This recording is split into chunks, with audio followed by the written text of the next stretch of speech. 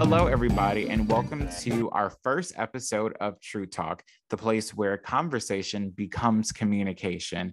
I am so excited about our first official guest for our podcast, and that is not only one of my best friends and favorite people, but he is also a legislative policy analyst for the New York City Council, and all around good conversation to have. And this is Charles. Hi, everybody. Hey, Charles, how you feeling? I'm feeling good. How are you feeling? Good. I was like, if I'm about to be doing a podcast telling people how we can be doing stuff with communication and words, I'm like, I need to bring in the big guns for the first podcast, like the person that I spend a lot of time talking about everything with, and also is a nerd like me and loves reading and researching. So I'm like, yep, this is who we need to have on here. In the first episode, I talked about how I'm really excited to not only bring key people from their fields and industries and different countries, but to bring people that are actively doing something about something that they're passionate about, either through their work, either through their research, even through their commitment. You know, they're a part of, you know, the conversations, but they're also having the communications on, all right, what are we going to do something about it? And that is really how I have found myself in this pursuit of, all right, yes, like I love talking about it to learn and to like show empathy and to show you that I'm here with you, but let's do something about it. You know, communication, as I was trying to say earlier, that gave me the tool to like do self-study. You know, it's a process within communication. Someone has to intentionally say something. Someone has to intentionally want to listen and receive what they're trying to say and try to understand that those intentions behind those words. That's hard. That's difficult. You know, that is tiring. Layers. Yeah. That is really, really tiring. It'd be so convenient to all the time be like, hey, Charles, like, yeah, I heard like the climate change is getting like really bad, you know, and I'm not saying like being a problem solver is, all right, here is how I have fixed the climate agreement and the G7 bill of the, you know, the United Nations treaty. Maybe it's, wow, I didn't know that that was a thing. Can we have a conversation? And can you give me some recommendations on what I can do to educate myself better?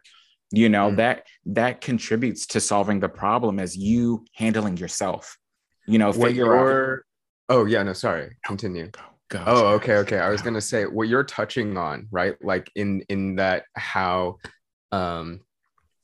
being able to converse with each other as a means to more deeply engage with an issue, right? Like that touches upon like the realm of advocacy, right? And it's like when you think about who would you rather have as your advocate, who would you rather have as advocating for an issue? Would you rather have a group of individuals that don't really know what they're talking about or aren't really dedicated to the cause and are just there because it's like the fashionable thing to do? Or would you rather have like a group of dedicated individuals who know the issue almost inside out and are very passionate about it and are willing to go the extra mile to ensure that like what they're talking about is being heard and being understood by the people in power in like local representatives or other elected officials, right? And like the reason why I mention all of that is because like in my work, and I guess I'll take this as like a segue to just briefly introduce my work background,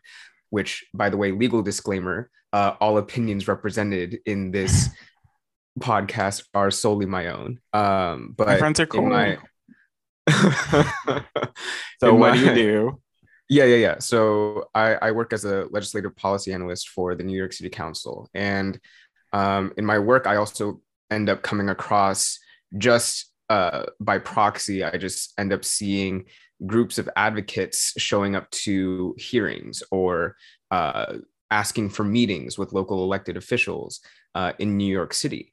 And what I've learned watching them in just over 2 years on the job is how long and arduous of a process advocacy is. Like there's a whole reason why organizations are founded in order to keep up advocacy work, because it's not something that any one individual person can do for like an extended period of time, unless you're someone who like dedicates their entire being and soul to that particular cause, right? But that's besides the point, because the main point is that advocacy requires organization.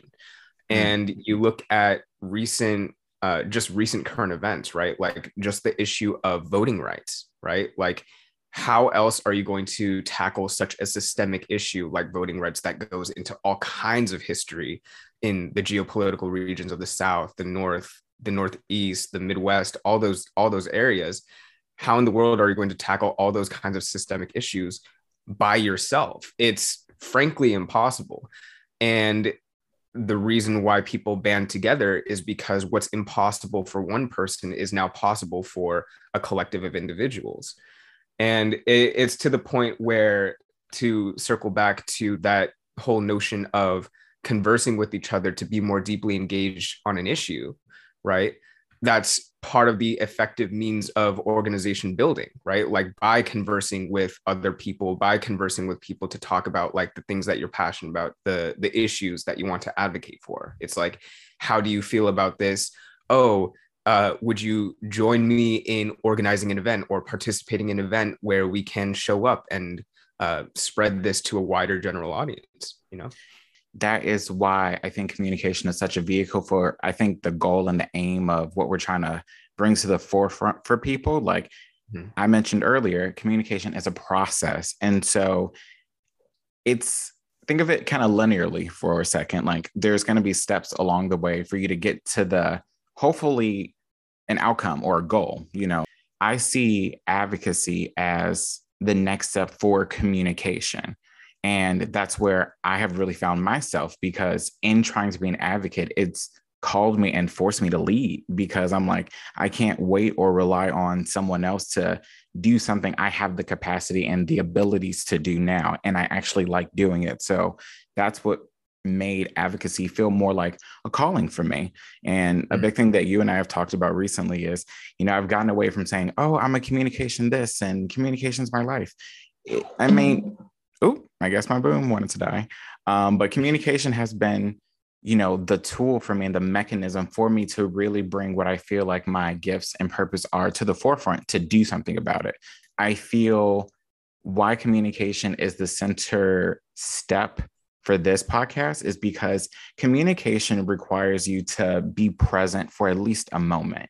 What I'm hoping is that through each of our episode and through the mini series that we'll have, that you'll be able to use it to gain some sort of awareness over a different topic, just so you can try something different. You know, trying something different can be the difference between you being a game changer, you being a problem solver. So we want to welcome and create that space for this awareness to come about. It's actually so fortuitous that you mentioned increasing awareness from conversation, because something I want to actually touch on later is the utility of conversation as a way of, in your words, the utility of converse. Come on, child. Yeah. No, I'm just what was I saying? Oh, geez. Utility of conversation. Yeah. Okay. So up, child. No, so the utility of conversation, in your words, increasing awareness, right? And what that touches upon, how important that is in terms of fighting against the disinformation that's present, right, in our information ecosystem, right? Like, because truth be told, and you hear this said all the time, you don't know what you don't know, right? And so in order to like increase your knowledge of different communities, different people, different motivations, different agendas, that requires dialogue. Like that requires talking to other kinds of individuals outside of your circle, outside of your own, like, say, echo chamber, right? Because you're not going to come across, again, going back to that notion of like not knowing what you don't know, right? Mm-hmm. Like, how are you supposed to suddenly generate a completely unique thought based off of no pre-existing information? Like, that's literally not possible. So like, Go oh ahead, yeah, bro. sorry. No, go Oh ahead. no, You yeah. flowing. The last thought being like, so like, in order to better connect and obtain those strands of outside information, right? Like, in order to better expose yourself to unique bits of information and news and that kind of thing, that requires an increased awareness, as you mentioned, that requires going out of your comfort zone, that requires an increased amount of conversation. What you made me think about is what I've been observing for a long time. And I feel like I have a good way of articulating it now. You know, we have gotten so used recently because of some of the things that you just like mentioned. You're wrong. I'm right. You're wrong. Like, saying someone's wrong, that's a pretty big claim. You know what I'm saying? Like, saying you're wrong, that's like a definitive, like, I've done my homework. I am judge, jury, and executioner. You know what I'm saying? But that's not a good way to get things done or moving because of all the reasons that you said. Like, you're being influenced from all of these different areas and you really don't know what to trust. And people don't do the work to just double check, ask your friend about the information that you're consuming. How often are you actually engaging with something that you don't necessarily agree with? And I feel like instead of just saying things are right or wrong, we lost the ability to just disagree. You know what I'm saying? Like, disagreeing allows us to just like say, you know what? Like, even though I think you are completely off the mark, you are still a person. You know, you have the right to your own opinion. And like, thank you, in my case, thank you for being willing to share. You know, even if we don't have to agree or disagree, like, that's okay. You know what I'm saying? Like, I thank you for sharing an opinion that's so different from mine because it either affirms why I kind of have the thinking system that I do, or it encourages me to look for areas of improvement. And I feel because we don't just say, hey, I disagree because I've had these experiences, I've done these research, ground to stand on, we've completely lost that. You know, like, people feel like they got the ground to stand on, but it's like a ground, you are standing on a metaphorical ground that can be cryptocurrency away in a moment. Like, what does that mean? And because we don't look for substantial reasons why, you know, every trend you're seeing on Twitter and on social media feels like sways people's values and principles on like an individual level. And it's like, whoa, like, you should be able to confront information, but it shouldn't, you know, stall you. You know, you shouldn't just get stuck with like what's been presented to you. And because of that, I feel that that is how we got stuck at the conversation start of the process towards our longer goal of achieving some sort of change and understanding about each other. Oh my goodness. I'm actually so glad you mentioned that, because that notion of not being able to simply disagree with someone, right? This whole, like, just putting aside the injection of moral superiority into our discourse, right? Where it's like people seek to like cancel each other or just call out someone as wrong as a way to dismiss them and make themselves feel morally superior in terms of like, I'm right, you're wrong, that's the end of the story, right? Right. Putting that all aside, right, we also have to address this notion of privilege that comes with the ability to disagree, right? Like, disagreement requires a common adherence to truth, right? Like, a productive discourse can only exist when there is a common adherence to truth. And that's something that's also been lost due to a whole nefarious series of actors, right? Like, you have profit motives, political agendas, like foreign state actors, right? Like, a specific example that comes to mind is this notion of like a common adherence to truth got upended when figures like Kellyanne Conway coined like alternative facts, right? Like, this is like introducing new rhetoric.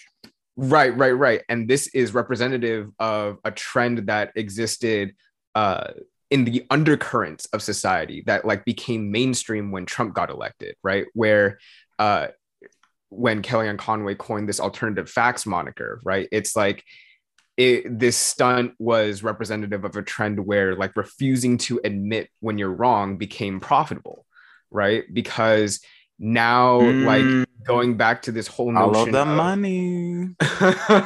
because when Wow, when good you point. admit that you're wrong, right? Like what do you end up being? You have to then do the work to show that like you know what you mistook, like what you were wrong on, right? And for people like in Trump's administration, for people like Kellyanne Conway, it was far more profitable to just stick to this notion of, oh, these are alternative facts. Like what I'm saying isn't false. It's just a different version of your reality. And in doing that, they maintained hold on like political power, right? I feel, thank you for saying that, because you introduced a very, very important part of the interpersonal aspect of communication, which is you want both sides to be coming to the table as good faith actors. Right. You know what I'm saying? Like, we want to rely on you as the narrator to just give us the information. You're the authority right now. You have the stage, you have the microphone. So, we should be able to trust these individuals, especially if they are elected leaders. And I feel like that's how those terms were able to go so rampant, is because they weren't being good faith actors when it came to communicating with the public and teaching them how to inform themselves and how to actually participate in some maybe productive conversation that could lead to communication and all these other things, but it got stalled at the conversation.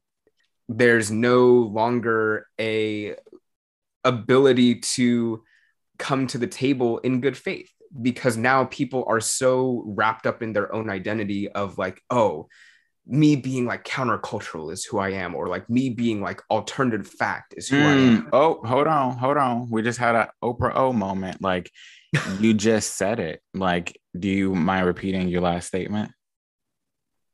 As in, people are like wrapped up. This is like who they are. Like this is their identity. Exactly. Like, we've conflated opinions with identity, which shows us like how much we truly don't understand, the concept of self and identity, and like what that means to be in a world around us full of other people with selves and identities as well. Like, if we had a lot more awareness about other people kind of going through the same experiences that we're kind of going through internally, someone can relate to something that you've been through. And I feel like we forget that, and so we're really quick to try to like cast judgment or to like give a definitive thing, like, bring what you got to say to the table and then just be willing to walk away from it. So much of like advocacy work or like general awareness work that you see on social media is like, what are the actionable steps that you can take, right? Right. And for like the default is to have a conversation, to raise awareness, right? And people have taken that and ran away with it without fully understanding what raising awareness actually is, what having a conversation actually is, right? It's having a conversation with someone is not simply declaring what you read as fact and expecting the other person to automatically agree with what you then say. Right. Having a conversation with someone and raising awareness around the issue requires forethought, requires intellectual capability, like requires all these things that are deficient in our American population because of and that goes into like years of disinvestment in public education and all that. But like the larger point being, going to your point of slacktivism, right? It's like, oh, it's so easy. Just have a conversation with your friend who may not know about this issue, right? And there's no real game plan as to how you actually bring up that issue, as to what you do in the event your friend disagrees with you in some way. Right. And it just ends up becoming a non-productive discourse that ends up Mm. muddying the waters around the clarity of an issue. I love the fact that you just brought up this notion of non-productive discourse. Like, what's the point? I know that's kind of like blunt, but for me, what is the point? Like, are you just saying it because you heard it? Are you saying this because you care? Like, what's the point? Why are you having me here listening? I'm a captive audience right now. So, like, all right, you have my attention. Now what? That's my kind of biggest thing with advocates or people that like just have one form of trying to get involved is like, what are the intentions and like, what are you trying to get out of it? Like, what's the goal? And so having non-productive conversations is really interesting because I feel like people don't know when they are having one. And that's also part of the problem too, mainly because, and Charles, you're so great. It brings us into the state of dialogue. We're going to talk about this from more of like a US perspective, but why dialogue is kind of like this missing piece of the puzzle or something that we can really like anchor, that transition between conversation and communication. Dialogue is an essential step for us to get there. Like it requires us to be able to have productive discourse. It requires us to try to come to the table in good faith. It requires us to be able to put both of our sides on the table and be a little bit vulnerable for the sake of finding some sort of new shared meaning. And that is why dialogue is so important, is achieving this new shared meaning or understanding about whatever the topic, is. And hopefully today, like we can give you all some awareness of how to look for dialogue and like, where is dialogue around you? How are you engaging with it now? And then how we're going to be able to use that to always guide our conversations to something that can actually have a tangible or an impact. Beautiful segue. So if we were to talk about like, if we were to define dialogue as like the general status of like conversation among our peers, right? And focusing on like a discourse surrounding like current events and things that are happening in our society, right? Like whether it's in entertainment, in politics, in the world generally, right? And just from the top, right? The state of dialogue in the US is one of pretty big polarization, right? Like there's a lot of disagreement, there's a lot of negativity. And this is something that's been just tracked by things like polls and social scientists, where, for instance, Pew Research in 2019 found that 85% of Americans find our political discourse to be more negative than before, right? And that's just one example. And when we look at kind of the common themes that are like undergirding our discourse in general, we can see how this is actually true. Because let's start from the influence of profit motive, right? And to better understand this influence of profit motive, we also need to think about, where does our dialogue come from, right? Like, where do we find the things to talk about? How do we even engage in our conversations with each other? Are people talking on the phone, like in person, on the street, like on a day-to-day basis? No, like you're DMing on Instagram, you're chatting over iMessage, right? Like you're using these specific social media services in order to engage in dialogue with your peers. Like that's the new stage of our digital age. Like that's the new status of discourse that we have now, right? Like it's no longer just texts and calls. It's going through the avenues of these very real social media companies that themselves have their own profit motives and are beholden to their own shareholders. And this isn't to say like there's some grand conspiracy where like you sending an Instagram DM is somehow like a way to increase the profit motive of Instagram. It's simply to be aware of the fact that in order to DM your friend on Instagram, you go on the platform Instagram. And when you open up the app, you go and are faced with a news feed and your stories, right? And I like, just speaking from personal experience, I can't count the number of times that I've been personally distracted away from like my original task, in terms of like, oh, I want to go on Instagram and message this friend of mine for to follow up about like, oh, like what are we getting for dinner later, right? And then I open up Instagram and then I see that someone recently posted on their close friends, and I'm like, ooh, what's the tea, you know? And Yes. and that just starts like a story spiral where I'm like tapping through stories, but in between those stories there are advertisements interpolated, right? Mhm. And so Well, I you're, feel you're like gonna a say. big thing that we need to kind of embrace or talk about is our way of understanding each other, the social code that like hardwires how we engage with each other has been hacked. We've talked a lot about why dialogue is important. We've talked about why we need to be focusing on this, but what's what's in it for other people? Why is participating in dialogue something that people need to incorporate into their life or should be more conscious of and how they go about it? Like, in your opinion? That is a great prompt. And basically, long story short, it's because it's a requirement of the society we live in now, right? Like, it's a necessary requirement. If we're just looking at like monthly active users of social media, right? It's like Facebook has 2.9 billion, YouTube has 2.56 billion, TikTok has 1 billion, Instagram has 1.5 billion. And this is all like data from, again, being a good person and citing my sources. This is according to Data Reportal, which is a data consolidation organization, right?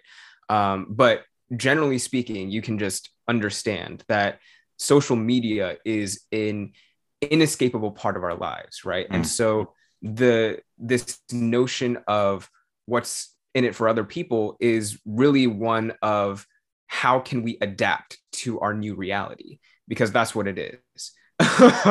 Like, we need to adapt, and what we're seeing right now is actually a symptom of us not being able to adapt. Yes, And yes. it's so clear as to why. You have people in our current government leadership that grew up decades before even the most basic form of the internet was even invented, like before it was even popularized, right? Like the digital age that was really spawned by like the dot-com boom in the 2000s and the all the innovation that came afterwards.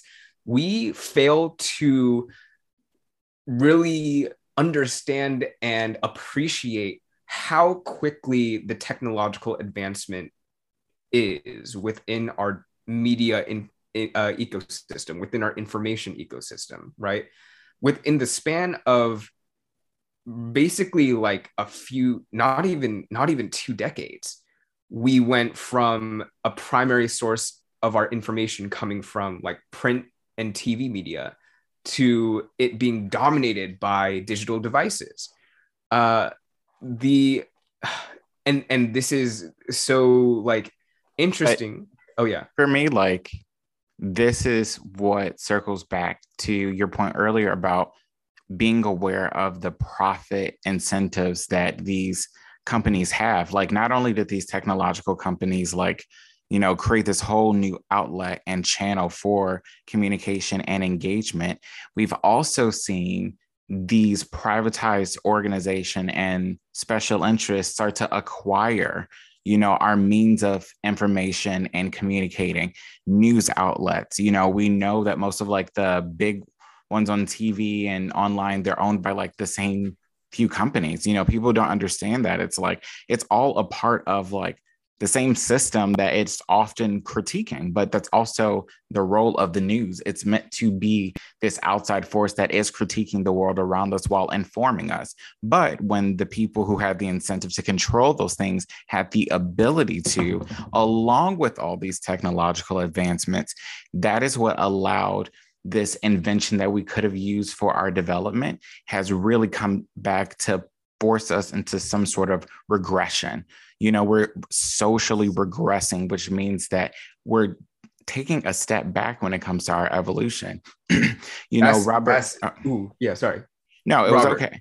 No, I was just gonna say there is a Harvard professor, very influential. His name is Robert Yeah. Keegan. He has a theory of like orders of consciousness. You know, there's different steps that, you know, an individual goes through to acquire an understanding of themselves and the world around them. And the fifth one is like, hey, you're connected with the universe and you understand that, you know, you have relation to everything and you found meaning in your life. That's typically something you see later in life. It is something you can achieve earlier, but most times people don't make those connections so much later. You know, for me, when I was learning about his theory, it was a lot of people from my own observations are really stuck at this like second and third level, which was all about self-awareness and then understanding what the self meant in the environment that it was in or how it related to the environment. We've lost that ability to do that. And I feel like that model gives us a very like clear way of trying to identify where social media and the hacking of our like interaction code has been given away. We can't just rely on other people to do it for us anymore. You have to not only take part in the conversation, but get involved, you know, do something. And I feel like communication is the outlet and the vehicle for people to figure it out. Even if you don't know what the next step is, communication will give you step one. Hello. Hey, I'm willing to learn. Hey, I'm willing to engage. And once you've at least started that process, dialogue can begin, learning can begin, understanding can begin, healing can begin, and then let's get to work. There is plenty of us that care to actually do something about it. We just need to kind of go back to these tools that are intrinsic to us to organize and to get us in the direction that we need to go, because we can solve a lot of the issues that are happening right now, but we need to be able to figure out how to communicate with each other again, which is going to take some trust. And this is going to take something that I feel like is one of the most important things about dialogue and communication. We need to learn how to listen again. We're so quick to hear someone's opinion or get information and have a rebuttal in like 10 seconds. Oh, wait, let me just hop in. How often do you take a second to just fully receive what someone is saying to you and not reply right away? You know, sometimes people are like, are you listening? Are you paying attention? And it's like, yes, I'm processing, you know, like I'm really, really focused on what you have to say. You know, being present is just so important and it's crucial to this whole process. And being present allows you to really be vulnerable and to listen and to receive what the other person is trying to give you. You know, even if you don't like it or if you don't agree with it, at least the person was offering something to you. And that offering is the sign of good faith. You know what I'm saying? And then we can take the next step and we can start this journey and this process together. But we have to go back to being willing to listen, you know, instead of having an opinion, just sit there and just like let it absorb it, you know, instead of just like, oh, yes, I know what you said. Like, do you really know what that person was talking about? Instead of just being able to repeat what they just said, what do you think they meant? What are their intentions? And that's something that you can kind of have a conversation with your own self, you know, like I have not like crazy, but sometimes I'm like, self, you know, have another look at the situation. All right, that is our first episode of Tru Talk, but the conversation's not going to stop here.